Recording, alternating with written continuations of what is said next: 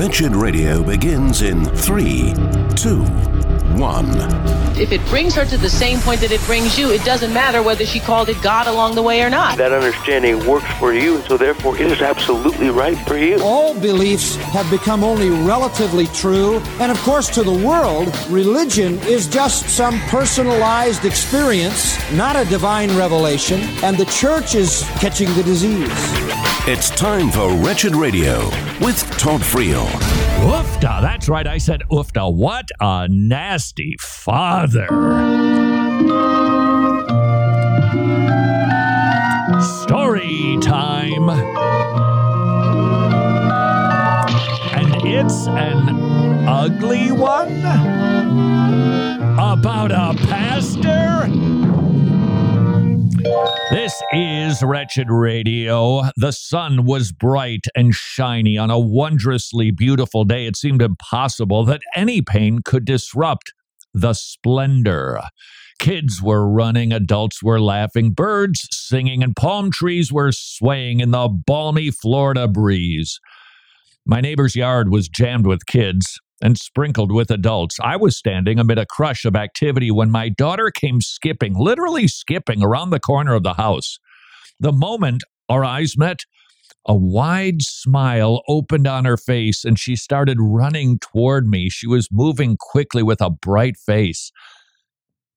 But my face was twisted and angry. I opened my eyes wide with fury and screamed in a harsh and scary voice, "Chloe, stop! Turn around! Go away!" She stopped, exchanging her bright smile for shocked fear. Apprehensive, she started to move toward me again.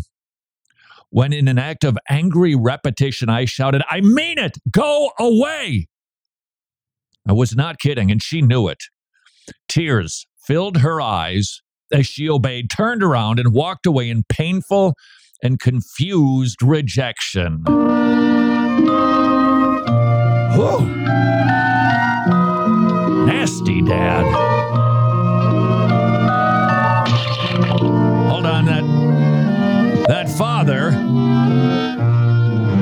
is the senior pastor at First Baptist Church in Jacksonville, Florida. What kind of a horrible man would do something so mean toward a child he presumably loves? May I ask you a question?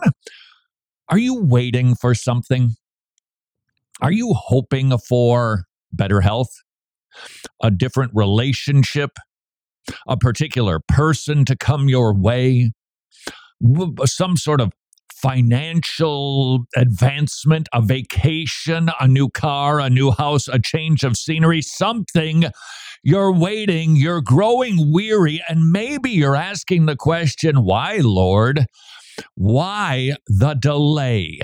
Let's take a look at another story from the Bible. It's the story that no doubt you've heard more than once. Perhaps you've heard sermons on the story of the resurrection of Lazarus that featured the resurrection of power of Jesus. Amen to that. The simple faith of two women who are recorded in the pages of the Bible. Check. That's a perfectly nice sermon. But did you ever hear a presentation on the death of Lazarus that focused on the love of Jesus Christ in your waiting?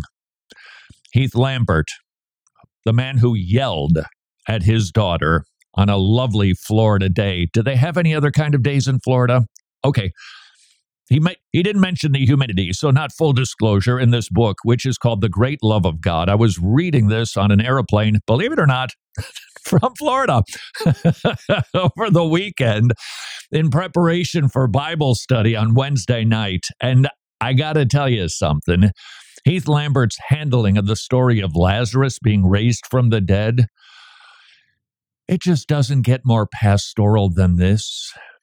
He's dealing with the question that chances are pretty good you either are, have, or certainly will ask, Lord, if you love me, why am I waiting? Why am I suffering? If God protects his people, then why do those he loves and promises to protect experience so much pain? And he turns our attention toward Mary, Martha, and Lazarus. And I have to confess to you, when I started reading it, I went, really? We're going to just answer the question. Huh? Get to it, Theodicy. Explain the issue of evil, which is all good. And we'll be doing that in Bible study, by the way. But I stayed along for the ride, and wow, the reward was amazing. Consider the excruciating experience of death for a moment. If you've ever sat at the bedside of a loved one who is dying, it's less than fun. You watch somebody that you care for devolve, and you know what is imminent, and yet you want to somehow stall it. You don't want that to happen. So what do you do as time passes and life ebbs away from a loved one? You grieve. It's sad. As the individual grows sicker, your grief grows greater. And then there's the grief when you have to say your final goodbyes. Hold on, it gets compounded when the end actually happens. And you weep. And you sob, you heave. No different for Martha and Mary. Put yourself in their shoes, and maybe you don't have to imagine very long what that is like because you have experienced the death of a loved one. Jesus finally shows up, and they ask a question. You say, they don't ask a question, they make a statement. Yeah, they make statements, but they're definitely questions. Lord, if you'd been here, my brother wouldn't have died. You can hear the question. Where were you? What took you so long? They both ask the question. This is from Heath Lampert. There's an important lesson in this for us as we ask our own questions of God during pain and loss. In the throes of suffering, it's possible to ask the same questions from two very different perspectives. Martha and Mary knew Jesus. They loved him, wanted to trust him, and they couldn't understand why Jesus acted as he did. In their struggle, they went to their friend and asked him why, and you can do that too. Lord, why? Why is this happening? Help me to understand. Help me to get it. However, there were other people at this scene that were asking the same question. His enemies. They wanted to know why.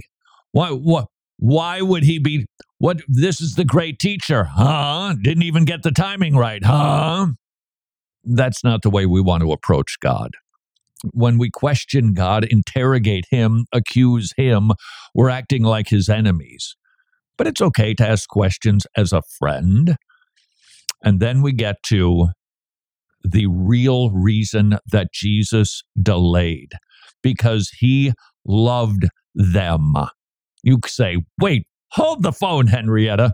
Jesus delayed because he loved them. That's what the text says. Now, Jesus loved Martha and her sister Lazarus, So when he heard that Lazarus was ill, he stayed 2 days longer. Wait, what? Because Jesus loved them, he delayed. Heath Lambert writes, love does not always require urgency. Sometimes love requires delay. Are you waiting on the Lord? From the book, when we see that Jesus loved Lazarus by delaying, we don't need to wonder at it. Instead, we should be excited about the good thing he is going to do to show his love and power through Lazarus' suffering. That excitement will pay off as we see that good thing Jesus had in mind for Lazarus and his family was beyond anything this grieving family could have dreamt. Don't know if you caught that first line. Because Jesus loved them, he delayed. That should cause us to go, oh, what's he going to do? Oh, because he loved them, he's going to do something good. And then, of course, we see the death of Lazarus, and we get distracted from the import of the story. This is a story about Jesus' love in delaying, in stalling, in not doing what people would have preferred that he had done. Just make him better, Lord. We know that you could do it. Make it better. But because he loved him, he delayed. And then we know the story. Lazarus come out. And he did. We must pause here. This really is the low point. If you know nothing of this story, your familiarity might keep you from experiencing the moment the way the original audience did. Jesus, dripping with tardiness, stands among a grieving family and gives orders to open the grave. Overwhelming them with the fresh smell of a rotting corpse, he screams into the tomb that the dead man should do something that dead men don't do and come out of the tomb. His behavior looks cruel, insensitive, untimely, inexplicable, even insane. And that is how the crowd would have received it. One wonders if you and I don't have the same response today. God promises good things to his children, and yet it doesn't happen in our timing. And maybe, just maybe, we've looked at him, questioning him like an enemy. Perhaps the rest of the story will change our perspective. Next on Wretched Radio.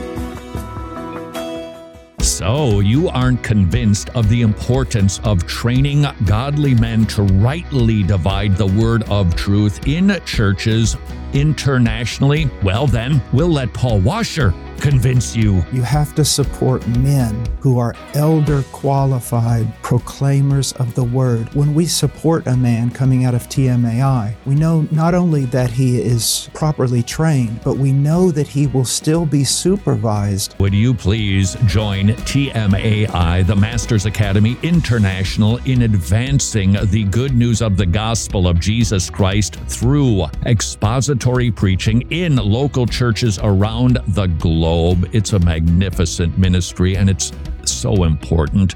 Please consider partnering with TMAI at wretched.org/pastor, wretched.org/pastor. Thank you for supporting Indigenous pastors around the world.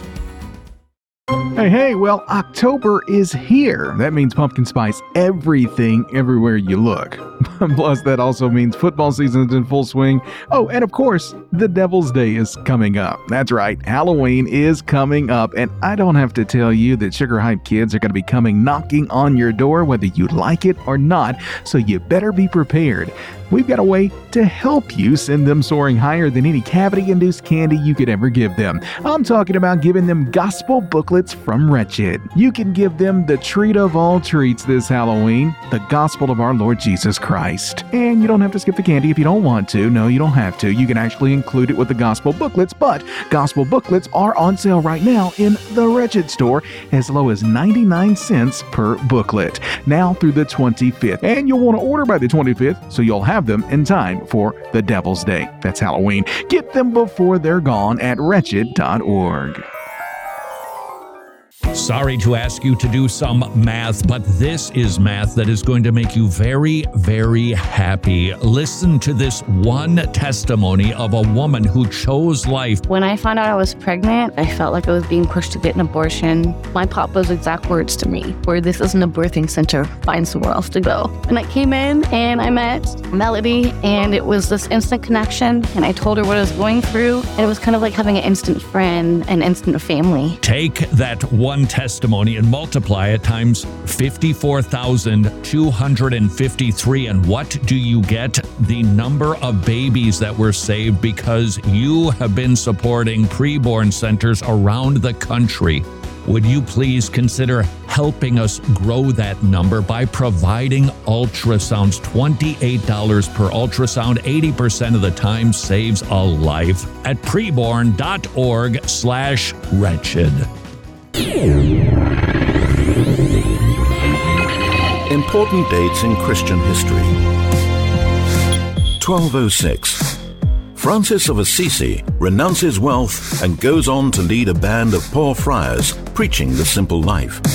The 13th century saw the rise of a number of monastic orders dedicated to simple living and social engagement.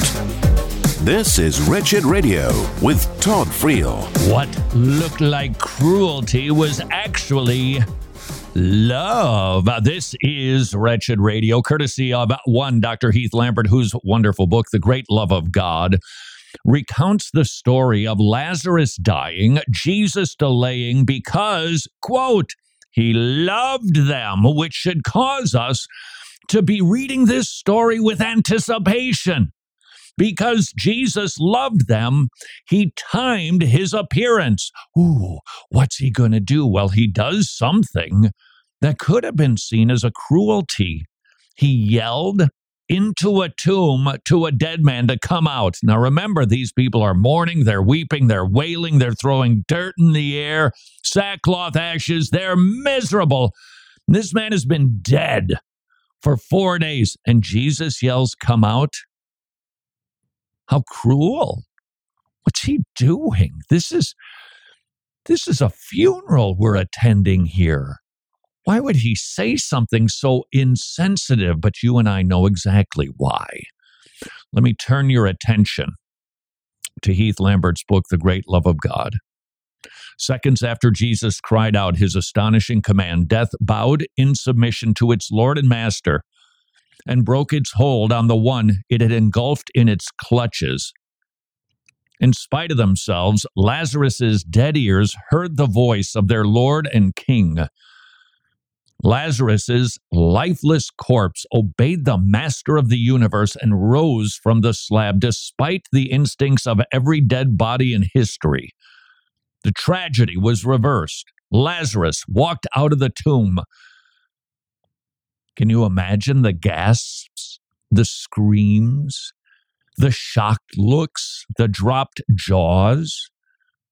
Can your mind envision the overwhelming wonder as the smell of death vanished and a living Lazarus filled their gaze? Some may have fainted from shock. Others would have dropped to their knees, overcome by the glorious display of power and love. This astonishing moment was the one Jesus had in mind when his love delayed. It was this moment of joy and glory he was planning the entire time. Jesus' plan was so much better than what the family desired. They couldn't see it, but Jesus knew what he was going to do more than reverse an illness. He was going to reverse the irreversible. He was going to do the absolute impossible. He was going to reverse death. How do you think Mary and Martha felt in that moment? When grief was reversed and converted into profound joy and rejoicing years later, they would still be tossing their heads back in laughter and astonishment that Lazarus' life had been restored after it ended. For the rest of their lives, they would have told the story of the overwhelming display of love and glory that they had experienced in the hour of deepest, darkness. And now these siblings have lived in heaven with Jesus for over 2,000 years. Now, this is certainly a debatable theology, but I think we get the point and can grant the liberty. They've seen their story used millions of times throughout history to encourage others in pain, to grant faith, to strengthen hope, and to change lives as their story of pain leads to grace for more and more people. It happens to people every time the glory of Jesus is recounted in their story of pain. A pain that was excruciating, but worth it. And what was true for them is true for you. Are you wondering where the Lord is? What's he waiting for? And the answer is to show you love. And you say, I don't think this is ever going to get sorted. I'm waiting for good health, but I'm deteriorating day by day. And he is going to make your body glorified forever, delaying it, the good health, perhaps until you pass through the door of death. But he's going to do it. And the question then becomes, Will I trust him in his timing? Or will I insist on my own? Who knows better for you? This is why understanding that because Jesus loved them, because Jesus loved you, his timing, it is indeed impeccable. We want it. We really think it would be better to be pain-free, to have more money, to have a best friend, to go on that trip.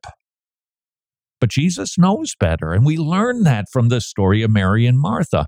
Now, is it possible that you won't see something on this side of the doorway that is as spectacular as the experience that Mary and Martha had? Perhaps. But here's what Heath Lambert writes. As hard as it will all be, I want to make you a promise that comes from the Bible. Those whom God loves. The promise comes from Jesus Christ, who promised with his own mouth that everyone who lives and believes in him shall never die. Here's the promise. Your losses will never last. They will always give way to infinite gain. Isn't that why James can write, count it all joy, brothers? We think of suffering as loss. The Bible says we actually gain something, that we would be perfect and complete, lacking in nothing. That's what Peter promises to those who are suffering. It tests the genuineness of our faith. It provides rewards when we endure suffering with an attitude that isn't accusatory like the enemies of Jesus Christ.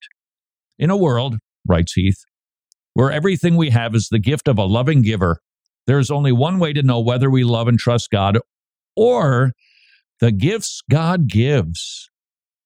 The only way is for God to take away some of his gifts. When he takes away his gifts and we curse him, we know it was never him that we loved. But when God takes away his good gifts and we still love him, we know our faith is genuine and that we have life with him forever. And so sometimes he takes away gifts so that we can know that we actually love him. Do you remember how the story of Lazarus being raised from the dead began? It wasn't from 2,000 years ago. It was from just a couple of years ago. In Florida, do you recall? It was a gorgeous sunny day. Heath Lambert's daughter, playing in the backyard with a bunch of kids, comes running toward him, and he screams at them. Back to our book. That day, as she ran toward me in my neighbor's yard, I made her cry with a stern rebuke and a face filled with anger and urgency. She was running at me with great joy and the full expectation I would receive her in my loving embrace. Instead, I screamed loudly and aggressively for her to go away. Her heart was broken by my harshness. And you are probably concerned. Why would a loving father behave with such cruelty? What my daughter did not see, and what I did not share with you, writes Heath Lambert, is that there was a very large water moccasin jumping and hissing in the grass between me and my daughter. This deadly poisonous snake had only one path of escape, directly toward my daughter, with no time to explain, and knowing she might not recognize the danger of this vicious snake, I shouted at her to go away. Seconds after she cleared the scene, my friend tossed me a shovel, and he disposed of this snake. I knew what she didn't, that if my daughter had come just a few feet closer, she would have been bitten and killed. My harsh behavior that day was motivated by love, even though my little girl could not immediately see it. Once she understood, she was actually grateful for the tough love that I had shown her in that moment.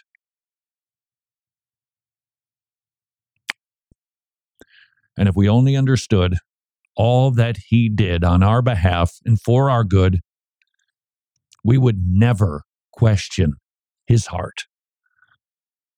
We would never ask why like an enemy.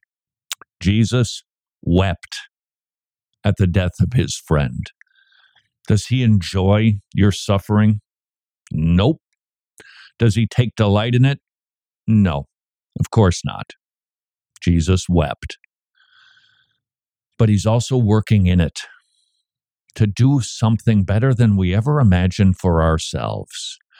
And if you're waiting, longing, perhaps growing weary, please forget the story about Heath Lambert and his daughter, perhaps, but remember the story of Mary and Martha and Lazarus, that Jesus delayed because he loved them, and you have his promise. He's doing something better in your delayed gratification, in your painful suffering, your longing and your languishing than you and I would ever imagine for ourselves.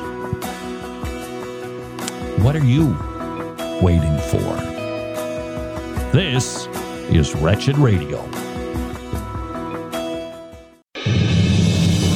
And it's now time for a Wretched News Break here on Wretched Radio. I'm Jimmy Hicks.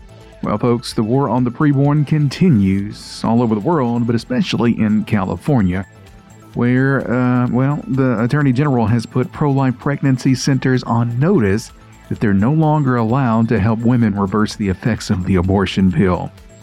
Even though there are studies that show these treatments save over 60% of babies targeted for abortion, California says, no, that's too risky for women. You know, I don't ever remember there being a report released that said abortion pills were classified as low risk for the hundreds of thousands of children that they kill each year. But I guess only one side matters to some people, right? Also in the state of California, Governor Gavin Newsom just signed a law that would raise the minimum wage for fast food workers to $20 per hour. Now, we all know who's going to pay for that. $25 Big Mac combo, anyone? Yeah, I think that's coming to California pretty soon. And sadly, censorship has also continued to spread. A detransitioner named Chloe Cole had her upcoming event canceled by Eventbrite. All she wanted to do, she said, was share her story of regret over the permanent damage done to her body through transgender therapies and hormones she started taking at the age of 13. Apparently, as we've learned, the truth, well, it's a little bit too dangerous for some to handle. Especially the message that Cole wants to share, because there's parents across this country that need to hear it. Well, switching topics, over 50 worshipers were killed in a horrific terror attack last week in Pakistan. The bombing took place during a celebration for the Prophet Muhammad's birthday. Oh, how apropos. An initial suicide bomber struck right as hundreds of people were starting a procession, and then amidst the chaos, a second bomber entered and collapsed the building and detonated himself while people were still trapped inside. As we tell you so frequently here at Wretched, please make sure that you pray for all of our persecuted brothers and sisters all over the world. Finally, a bit closer to home, a concerning trend has emerged in Canada. Over the last few years, hundreds of teen girls have undergone elective double mastectomies to remove their healthy breasts. Why would they do this? Well, because they identify as male and are able to access the destructive surgeries at younger and younger ages. One of the girls in the article started testosterone treatments at just the age of 13 and had the surgery just 2 years later. Now, as you might imagine, she deeply, deeply regrets it. Folks, when are we going to wake up and realize that children cannot make life-altering decisions like this? They do not possess the capacity that it requires to think these things through.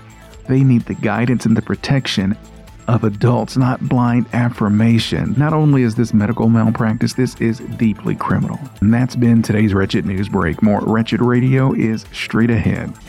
I'm Jimmy Hicks. Books of the Bible. The book of Daniel is about one man who submits to God above all else, and God's faithfulness to his people in all circumstances. Daniel's prophetic visions teach us that God raises up and tears down kingdoms.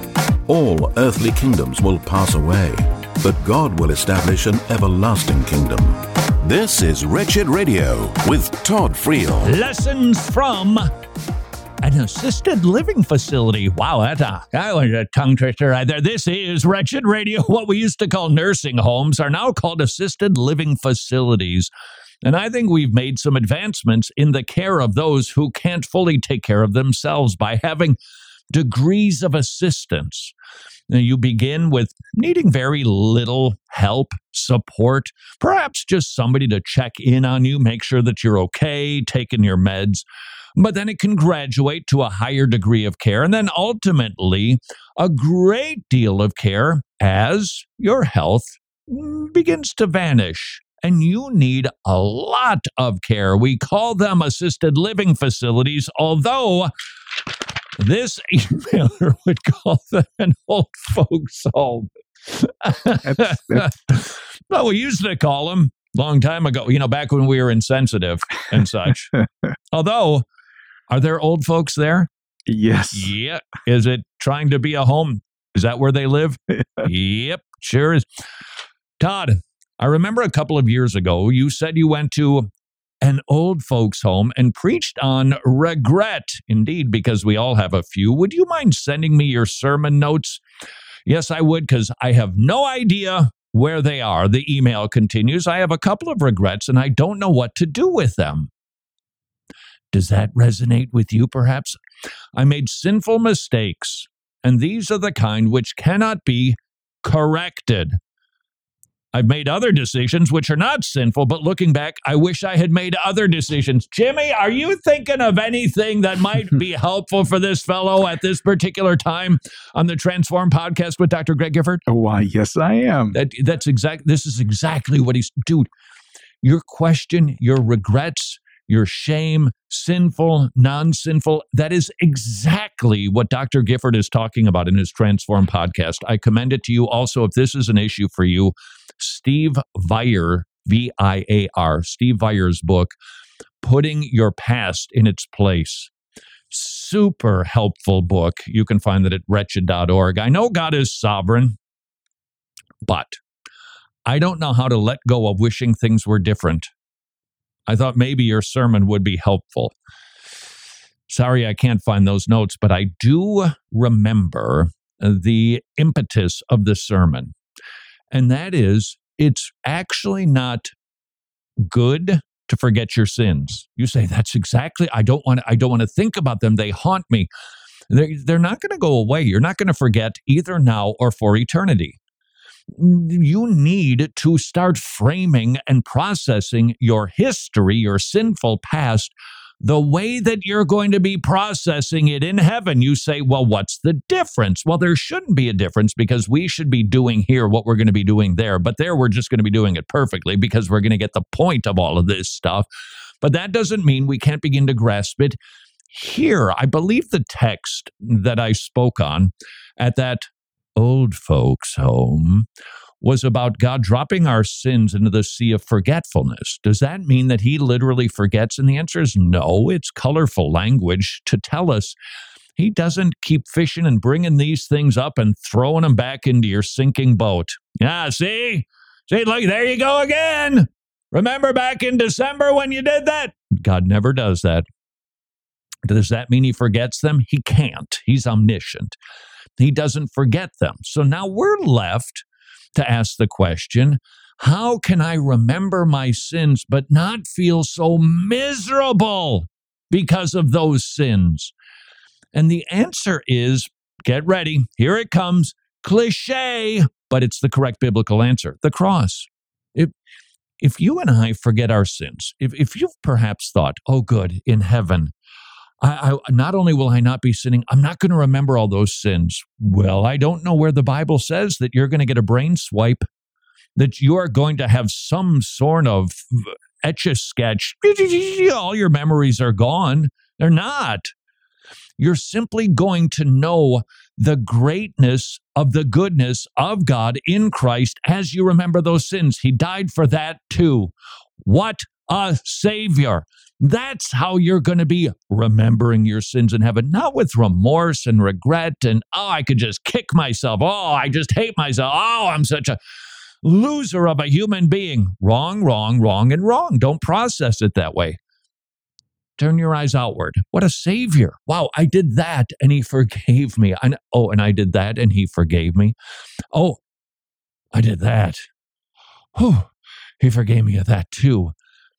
You're not going to ever forget your sins. Now, you don't want to regurgitate them on an hourly basis. But when they come up, when they come into your mind, then don't just try to block them out. Instead, use them. Let them be the impetus for thinking about what your Savior did for you. And then you will grow in your love for Him. And those past sins will be put into the right container, put onto a shelf, and anybody pulls them out or something triggers it and you remember your sins, remember your Savior.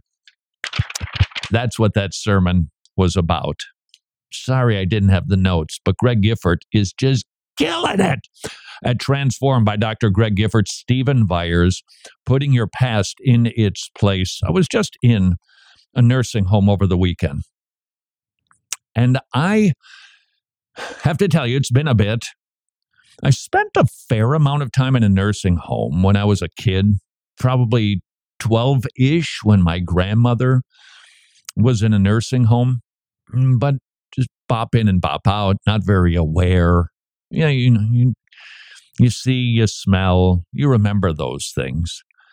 But I'd be in and out, short visits, and then skedaddle off to my next banal activity. But not this weekend.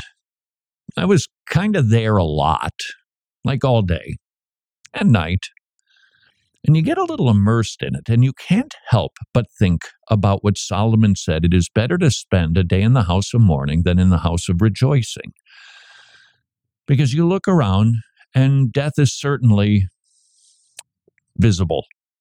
It's why a lot of those people are there. Because they've reached the end, whatever their life story is, whatever their familial relationships are. They're in a place where people are taking care of them. And by the way, if you're one of those people, seriously, you're amazing. I wouldn't misuse the term hero as we're so wont to do these days. That's a big marketing theme. Have you seen that lately? You're a hero. You're just a hero because of who you are. It's really overused and I think diminishes the heroism as we've classically understood it. But that doesn't diminish what you do if you serve in an assisted living facility. The needs are so profound and people are so lonely. I was there for 2-3 days. I saw one wife. Now, there may have been more, but I didn't see them. And there were other wings, so maybe there were other visitors. I saw one, the wife. She came for about an hour, and then she too left. She's carrying on with her life also. But these people are alone. And I couldn't help but appreciate the people who serve them lovingly. They're all tend to be way understaffed. And it's not a surprise these days. The chores that they have to do, they deal with humanity and its underbelly in really challenging ways. Yet they do it. They plod on. And they keep loving these people. And I couldn't help but wonder, how wise might it be for us to maybe, just maybe, give assisted living facilities a second glance as ministry opportunities, one for our kids. This is a hard lesson. This is why you do well at a young age to think about death. But it's hard, isn't it? Because, well, it's just so distant, you presume. Maybe it would be good for teenagers to spend some time forcing them to serve in a nursing home. It would do them a good. And maybe, just maybe, if there happens to be an assisted living facility, aka nursing home, formerly known as an old folks home, near your church, wow, fields are white, harvest waiting. And these people would love it if you would come and visit. If you're one of those people and you're one of those churches, bravo, well done. But if not, this might be a ministry opportunity for you. Or you could go and just sit at people's bedsides hey, are you a Christian? I'll read the Bible to you. They would love it. They would love it. They will look to their door waiting for you to show up again. And this would be a place where people are indeed thinking about death. Now, they're steeped and they're perhaps cemented into their godless worldview from decades of atheism or agnosticism. But wow, what an opportunity to preach the gospel to people who would love for you to share it. Just a thought. This is Wretched Radio. So there you are on your Googler machine trying to find a restaurant. What do you look for?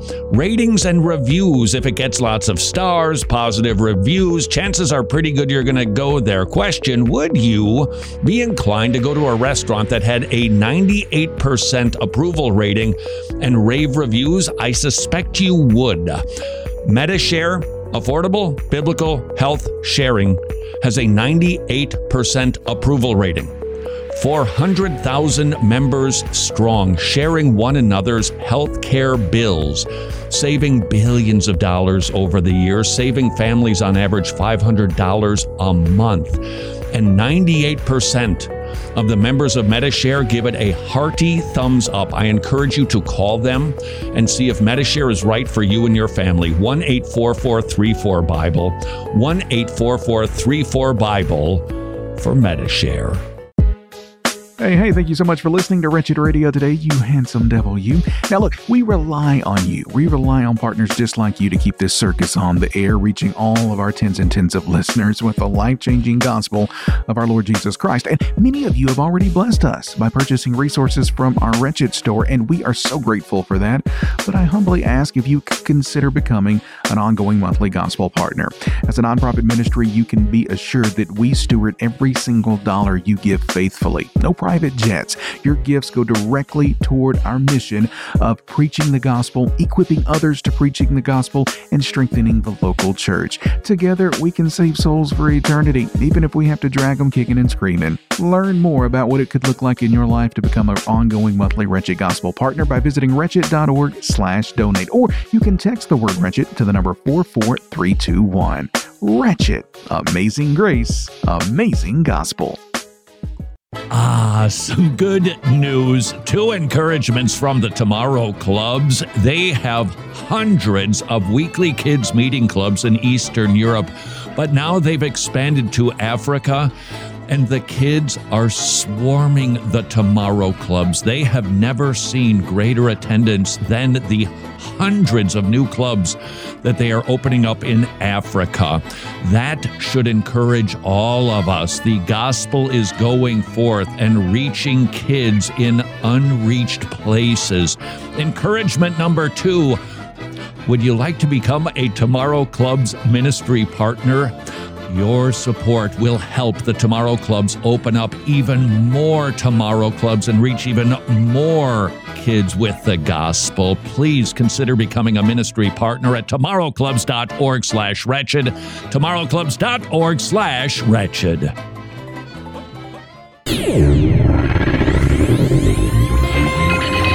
Lexicon. Pneumatology is a study of the Holy Spirit.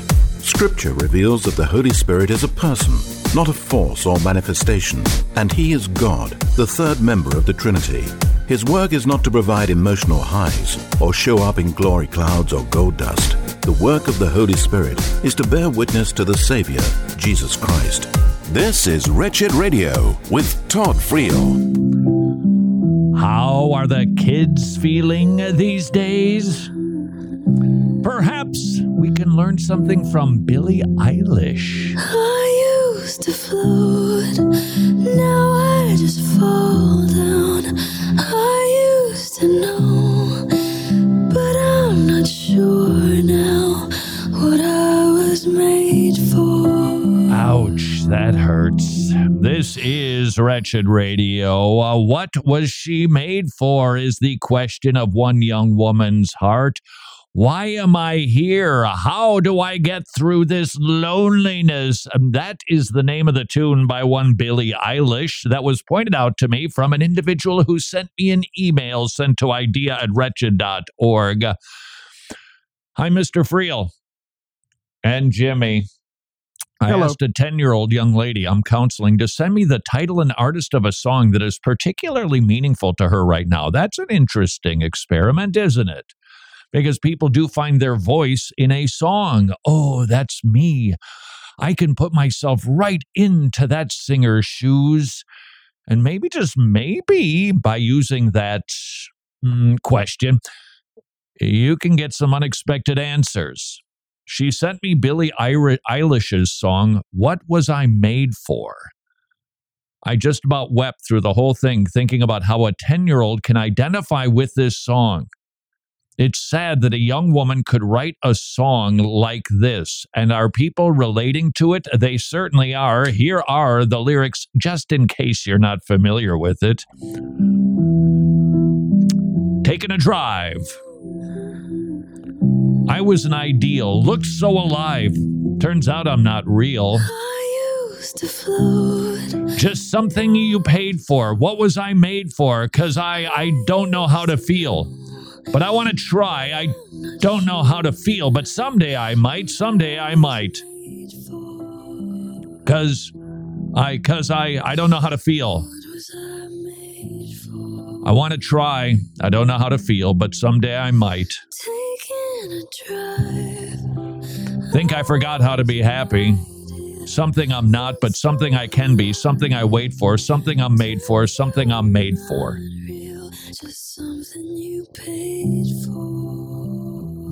Heavy? Yeah. But it seems to be resonating with 61 million people who have actually watched this particular video. 61 million views. And there are thousands of comments. 58,000 comments. Let me share a couple of them. And you don't have to search very far for these. Every time I listen to this song, it just hits home. I feel like everyone has felt this at some point, not knowing who you are anymore or who you've become. It's such a heart-wrenching interpretation, this overwhelming moment of helplessness and wanting to push through or find some sense of comfort in the sadness. Yikes. Sometimes we have to fall apart before we can become whole again. This is so calming on the outside, yet so loud on the inside. For someone that's struggling, another one, for someone that's struggling with identity crisis at the moment, I don't know how to be thankful enough to you for this song, Billie.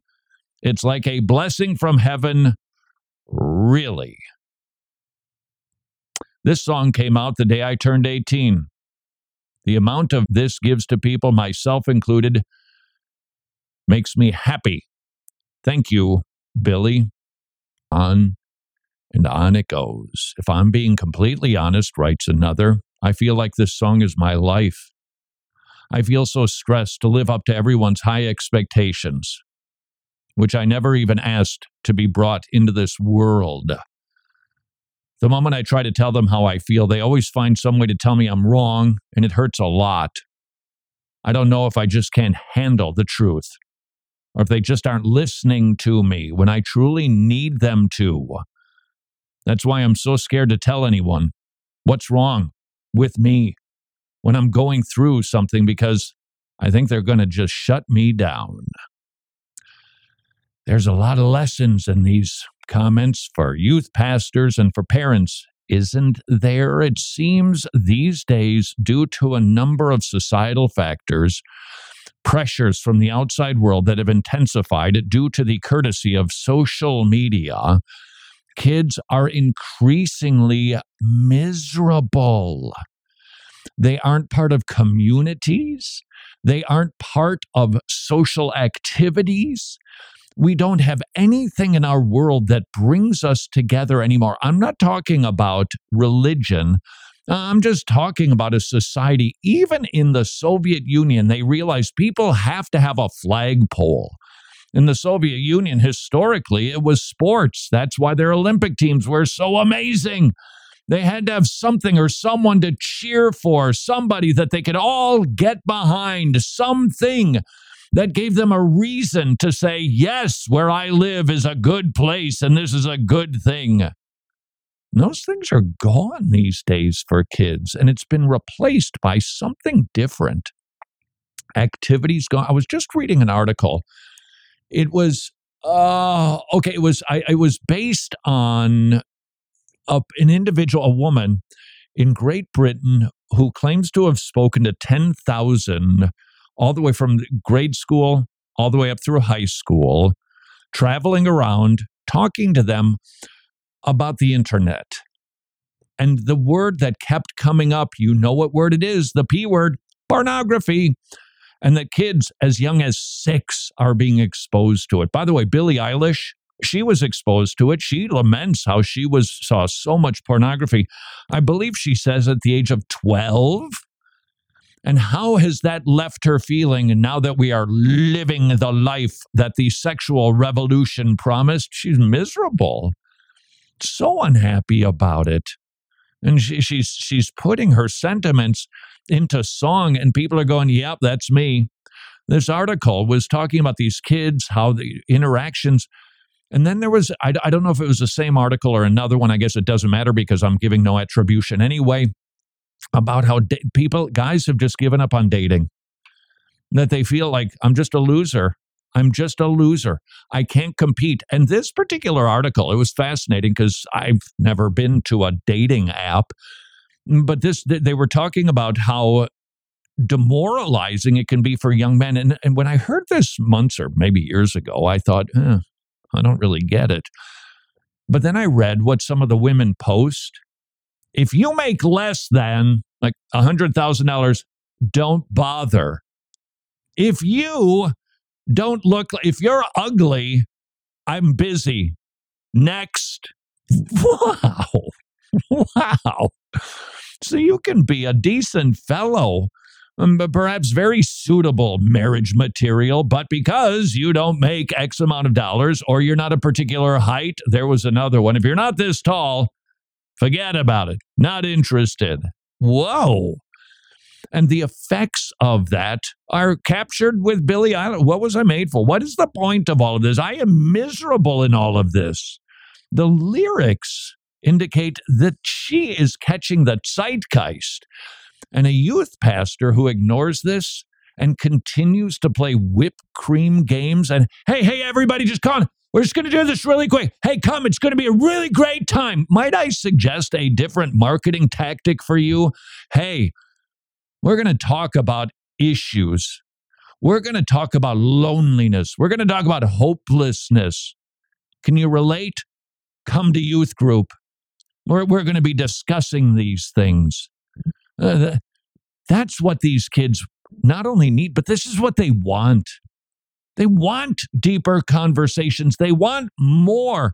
And I have to tell you something. If you are a youth pastor and you're endeavoring to help younger people, please don't grow weary, because we parents, we actually do need you, because the kids, they're reticent. I say reticent to discuss their inner feelings with parents. That's classic. And so if you can be one who is proverbially able to get down deep into the heart and discover and pull up what's going on in there, oh, you could be so helpful. Please be done with the silliness. It's fascinating to me that in a market-driven evangelical world that we've been inhabiting now for decades, very few, if any, maybe you can send me an email and correct me, but very few youth groups are actually marketing themselves to deal with profound issues of loneliness, hopelessness, identity crises. Do we have anything we can help these kids with? Yeah.